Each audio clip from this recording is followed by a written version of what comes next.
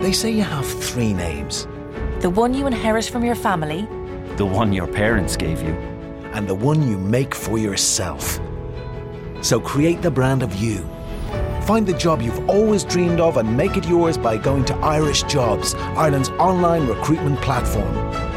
Take control of your career. Visit irishjobs.ie and move up to the next level you.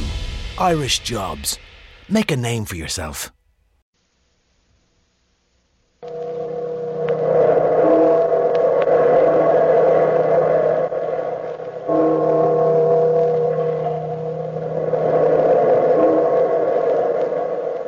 Out of the past, phantoms of a world gone by, speak again the immortal tale, the Moonstone.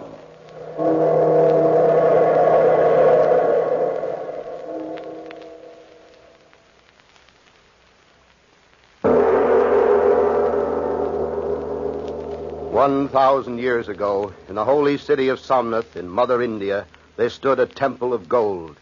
And in this temple, sitting in somber judgment on his cringing worshippers, was he whom they called the Moon God. And deeply embedded in his golden forehead, there stood a great yellow diamond, fabulous beyond all price. And from it came the evil light of the moon, waxing bright when the moon was full, and waning pale when the moon grew dim. This was the holy treasure of ageless India. This they called the Moonstone. And it came to pass that the great god Vishnu, the preserver, came upon the wings of a monsoon wind and appeared to the 3 high priests of the temple and said to them, I, Vishnu, have breathed the breath of divinity into the Moonstone.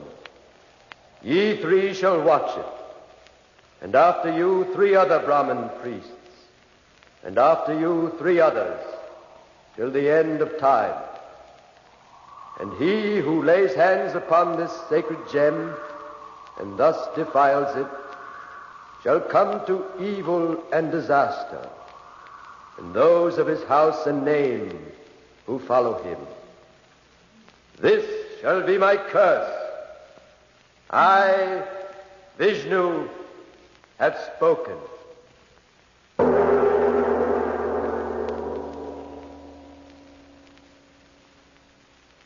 I, Gabriel Betteridge, house steward in the service of Julia, Lady Verinder, have heard the legendary tale of the Moonstone.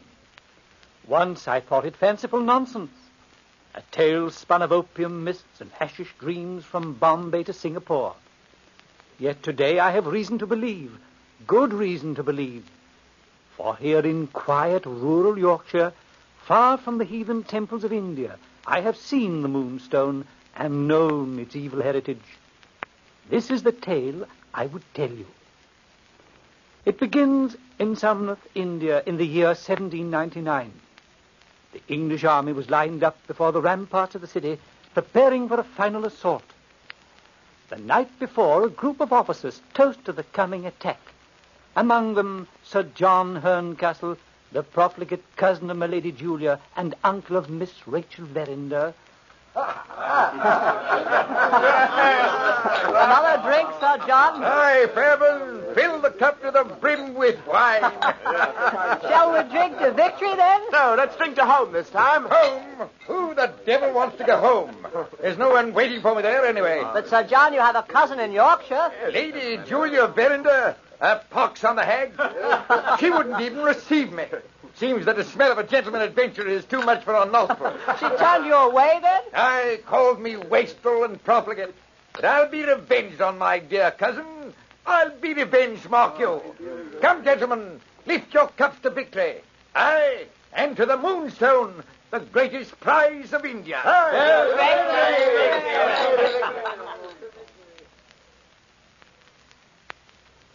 All this was related to me by a cousin of this infamous adventurer. Through the flame and desolation, Sir John Herncastle, bloody sword in hand, raced for the temple, rushed into the inner chamber. There stood the moon god, with the glittering gem in its forehead, beckoning him on. The Moonstone, it's mine at last. And if the filthy curse goes with it, then I'll take that too.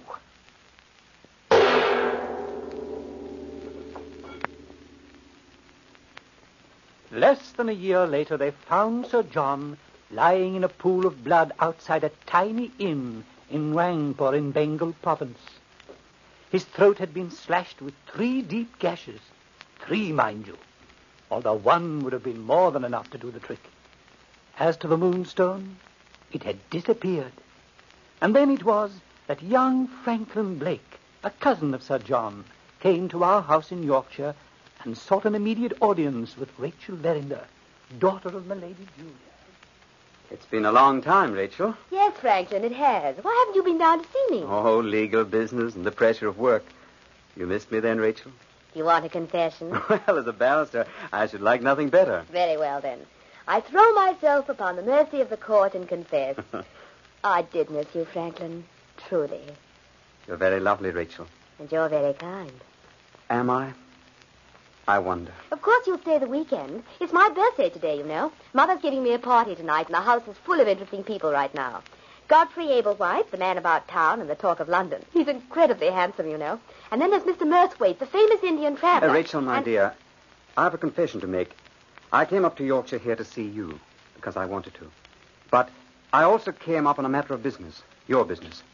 Franklin, what on earth are you talking about? You've heard of Sir John Herncastle, haven't you? Why, yes, he's Mother's cousin. They hated each other. Yes, I know. That's what makes this whole matter so strange. You see, Rachel, Sir John left you a legacy. A legacy? Yes, he appointed me executor in this matter, sent the legacy with instructions to hold it in a vault, and give it to you on your next birthday. As a matter of fact, I have it here in my pocket right now. Well, what is it, Franklin? Oh, I just can't wait to see. Well, it's in this box. Open it and see for yourself. What? Oh, but it's beautiful. Exquisite. Takes your breath away, doesn't it? A yellow diamond as big as a pigeon's egg. And that strange light coming from it. Yes, like the light of the moon. Yes. Yes, that's it. Why, it must be worth a fortune. Yes, I'd say about £20,000. Look, Franklin, I don't understand. Why would Sir John give me this precious gift? Well, I should think I'd be the last person. I think I know. Well, then tell me. Rachel, they call this diamond the Moonstone. It has an unsavory history. This is Sir John's macabre way of revenging himself. Because when he gave you this Moonstone, he gave you the evil curse that goes with it. Rachel Verinder was not the kind of woman to fear any vague Oriental legend. The Moonstone fascinated her, made her almost drunk with delight. At her birthday party that night, she wore it at the neck of her gown. A toast to the Queen, gentlemen. Let us drink the health of Mistress Verinder. Ah, but what a vision. She wears a jewel at her throat, but beautiful as it is, its beauty is hard. It flashes without warmth against a greater jewel, she who wears it. A very pretty speech, Godfrey. No wonder you have all the ladies of London at your feet. Oh, that was yesterday when I came to Yorkshire. That was a different Godfrey Ablewhite you knew. Tonight, dear Rachel, I grovel in the dust at your feet. Godfrey, you'll have me jealous of my own daughter. Oh, if I were 20 years younger. You pine without reason, Julia. The daughter has inherited the beauty of the mother. What do you say, Murthwaite? Is there such beauty in any part of India? No, not anywhere else in the Orient. What say you, Franklin? You've been strangely silent. I've been thinking of the Moonstone. What did you say, man? The Moonstone that Miss Verinder wears at her neck. Why, Mr. Murthwaite, what's wrong? Are you ill? No, my lady. It's just had a bit of a shock. Mr. Blake, do you mean to say that's the original Moonstone from India? Yes, I do. It was left in legacy by Sir John Herncastle. Then I suggest that Miss Verinder dispose of it at once. Certainly not. If you're referring to that silly legend about the curse. Brave girl, Rachel. Of course, the whole thing's utter nonsense. This is Yorkshire, not India. Rachel. Yes, Franklin. Why don't you let me hold the Moonstone and trust for you? Let me put it in a safe vault. Oh, fiddlestick. You're all acting like a pack of frightened old women. Of course I shall keep it right here with me. I must say I misjudged Sir John terribly. I made no bones of my dislike for him, yet he responded with this magnificent gift. He had an evil purpose, milady. Oh, stuff and nonsense, Blake. You're too intelligent a chap to go for this Oriental mumbo-jumbo. I wouldn't take it so lightly, Mr. Ablewhite. Rachel, I beg of you, let me be the custodian of that gem. Aren't you being rather persistent, Blake? Now, look here, Ablewhite. I think you to stay out of something that doesn't concern. Gentlemen, please. Mother's right. I'll have no quarreling at my birthday party. What's that? Strange. It is a very familiar sound, but it's almost unbelievable here in Yorkshire. Well, I must say I've never heard anything like it. Sounds like some sort of gibberish, like drums beating. I'll just have a look through the window. Why, but it's incredible. What's incredible, Milkwood? But this is England, I know, yet out on that road there are 3 Indian jugglers. And they're stopping here at this house. 3 Indian jugglers here? Yes, they're using their drum gourds to advertise their performance. Let's have them in for a performance, eh, Rachel? Be a capital idea. Of course, Godfrey, I'd love to. What do you say, Mother? Oh, why not? Frankly, I've never seen an Indian, let alone Indian jugglers. Strange that they should be in Yorkshire, of all places, though. I wonder if it's so strange. I stood by the sideboard and watched the strange performance. It held me spellbound, as it did the people round the table. Was it my imagination, or did they actually fix their brilliant eyes during the whole performance on the yellow stone at Miss Verinder's throat? The minute the 3 performers left the premises, Mr. Murthwaite asked the ladies if he might speak privately to all the gentlemen on an urgent matter. They assented, and we gathered in the library. Now then, Murthwaite, what's this urgent matter you spoke of? I'll warrant you've alarmed the ladies. I'll come to it, Ablewhite, soon enough. It's about those 3 Indian jugglers. Yes, what about them? Just this, Blake. I've seen enough Oriental juggling to know that those fellows are amateurs. What you saw tonight was a very bad and clumsy imitation of the real thing. You mean that these dark Johnnies are imposters? Exactly, Ablewhite. Unless after long experience I'm sadly mistaken, those 3 Hindus are high-caste Brahmins. Then they must be out to the Moonstone. No doubt about it in my mind. Mr. Blake, you carried that gem from London here, did you not? Yes, I did. Then I must congratulate you. You're very lucky to be alive. Oh, come now. Isn't this a bit thick? Not at all, Ablewhite. You can take my word for it. Blake here has had a narrow escape. These men are devils. They have the patience of cats and the ferocity of tigers. It's hard to think that even these beggars would take a human life. Mr. Ablewhite, do you smoke? Huh? I say, do you smoke? Oh, yes, of course. A pipe. What the devil's that got to do with it? Do you value the ashes left in your pipe after you've emptied it? No. In the country those men came from, they care just as much about killing a man as you care about emptying the ashes out of your pipe. The theft of the Moonstone represents a sacrifice of caste, a serious thing in India. The sacrifice of life is nothing at all. Good Lord. We'd better warn Rachel, Miss Verinder, at once. Those devils know who has the Moonstone now. I bolted all the doors and securely locked the windows. Then I retired. The next morning I awoke and had just finished dressing when I heard a commotion on the 2nd floor. I raced upstairs, and on the landing, Mr. Blake, Mr. Murthwaite... Why, what happened? Aunt Julia, what happened? The diamond. What? It's gone, Franklin. It's been stolen. Are you sure, my lady? Yes, I saw Rachel put it in this cabinet drawer last night. Now it's empty. You can see for yourself. Julia, where's Rachel? Is she all right? Rachel? Please go away, all of you. The Moonstone's been stolen, and there's nothing any of us can do. Rachel, for heaven's sake, what's happened? Are you all right? Did you see anything or hear anything? Go away, all of you. Do you hear? Go away. I don't want to talk about it. I never want to hear of that diamond again.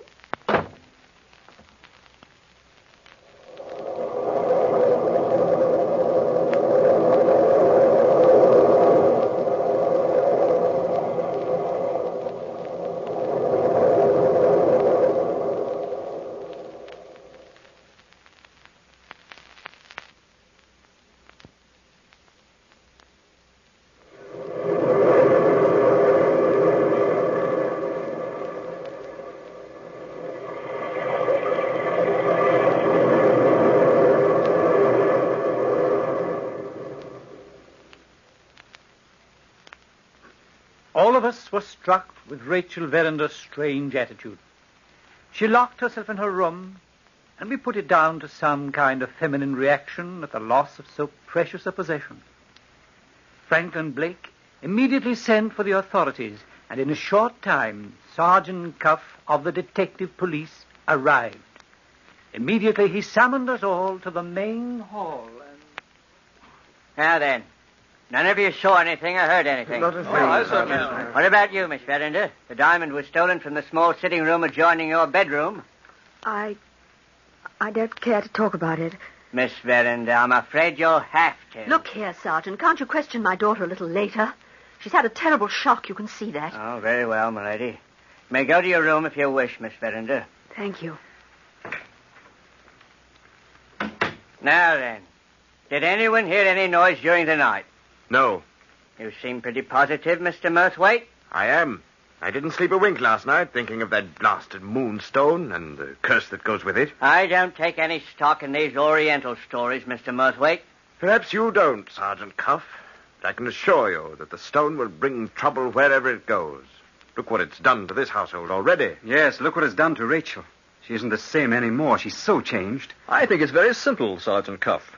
Just find out where those Indian blighters are and apprehend them. No need for that, Mr. Ablewhite. I know where those Indian jugglers are. You do? Where? They're locked up in the village jail and were there all night. Local constable arrested them on suspicion when they returned from this house yesterday. Well, then they couldn't have stolen the Moonstone if they were in jail. Precisely, Mr. Blake. They couldn't. They have a perfect alibi. And the steward here, Gabriel, says he locked every window and door besides. Precisely. The thief is someone in this house. Perhaps in this very room.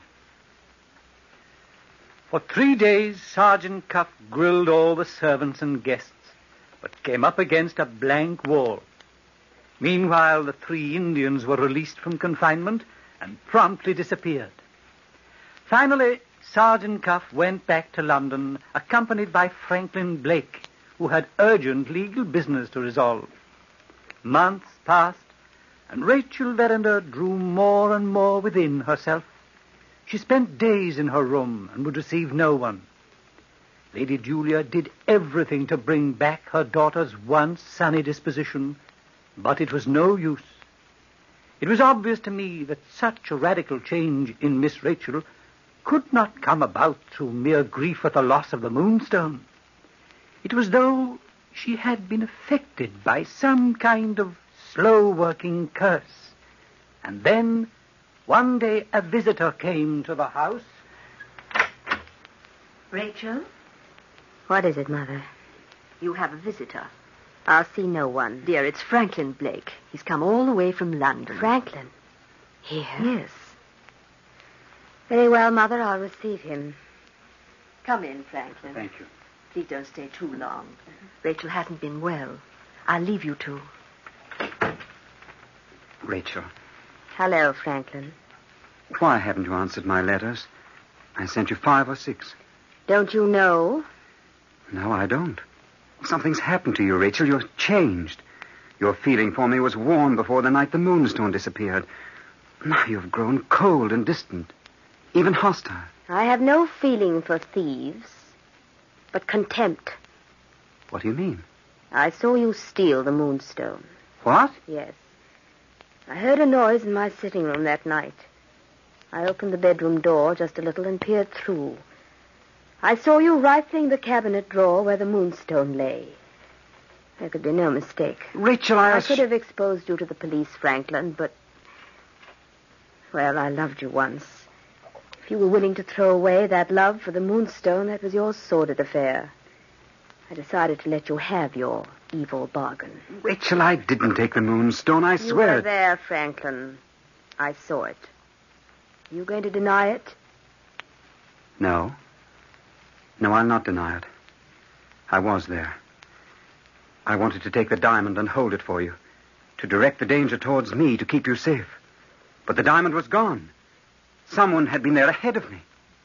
A likely story. Then you don't believe me. No. You're only trying to brazen your way out of it. Rachel, you must believe me. Please go, Franklin. Please go at once. Franklin Blake went straight to Sergeant Cuff in London and told him everything. But Sergeant Cuff, like a hound in the chase, was on a new scent. A certain notorious moneylender and jewel fence, one Septimus Luker, was the key. Sergeant Cuff reasoned that Luker was the only man big enough to handle a gem the size and the price of the Moonstone, and kept his place under constant watch. Then one night, he went down to see Luker and took Franklin Blake with him.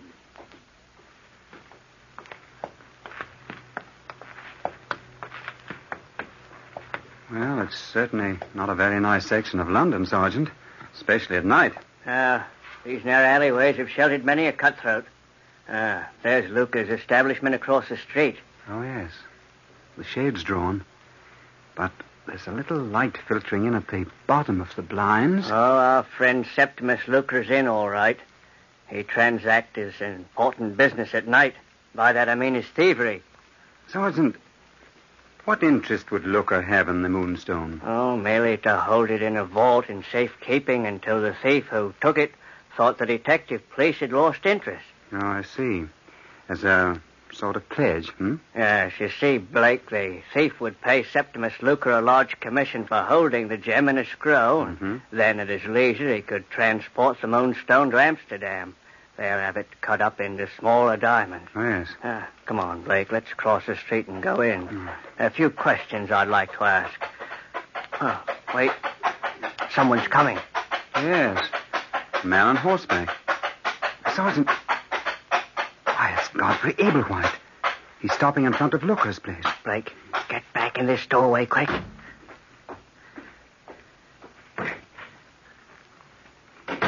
He's gone in.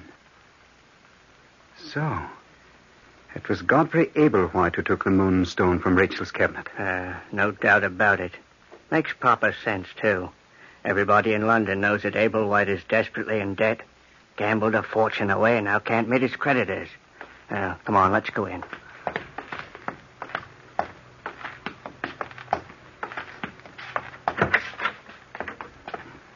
Ablewhite. Ablewhite, look. Look there. On the floor. Septimus Luker. Dead. Yes. With 3 slashes in his throat. The curse of Vishnu. There is little more to this tale.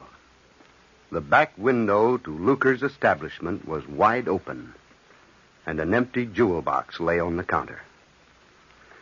This is the story of the Moonstone. Call the legend fancy if you like. I call it a fact. For on the very day that Franklin Blake and Rachel Verinder were married, a dispatch from India noted that the Moonstone had mysteriously and in the night been restored to the forehead of the moon god in the ancient temple at Somnath. And as far as I know, it rests there to this day.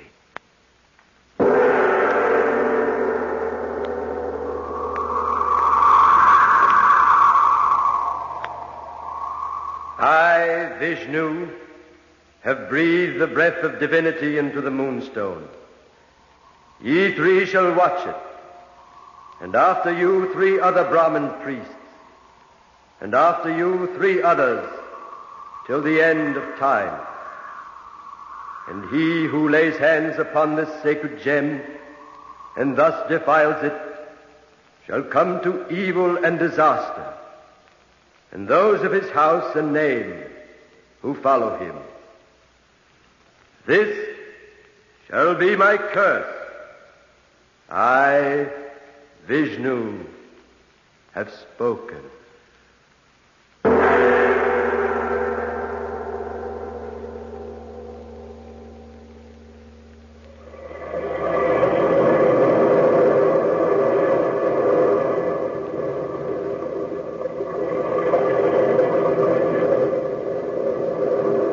From the time-worn pages of the past, we have brought you the story, The Moonstone. Bellkeeper, toll the bell.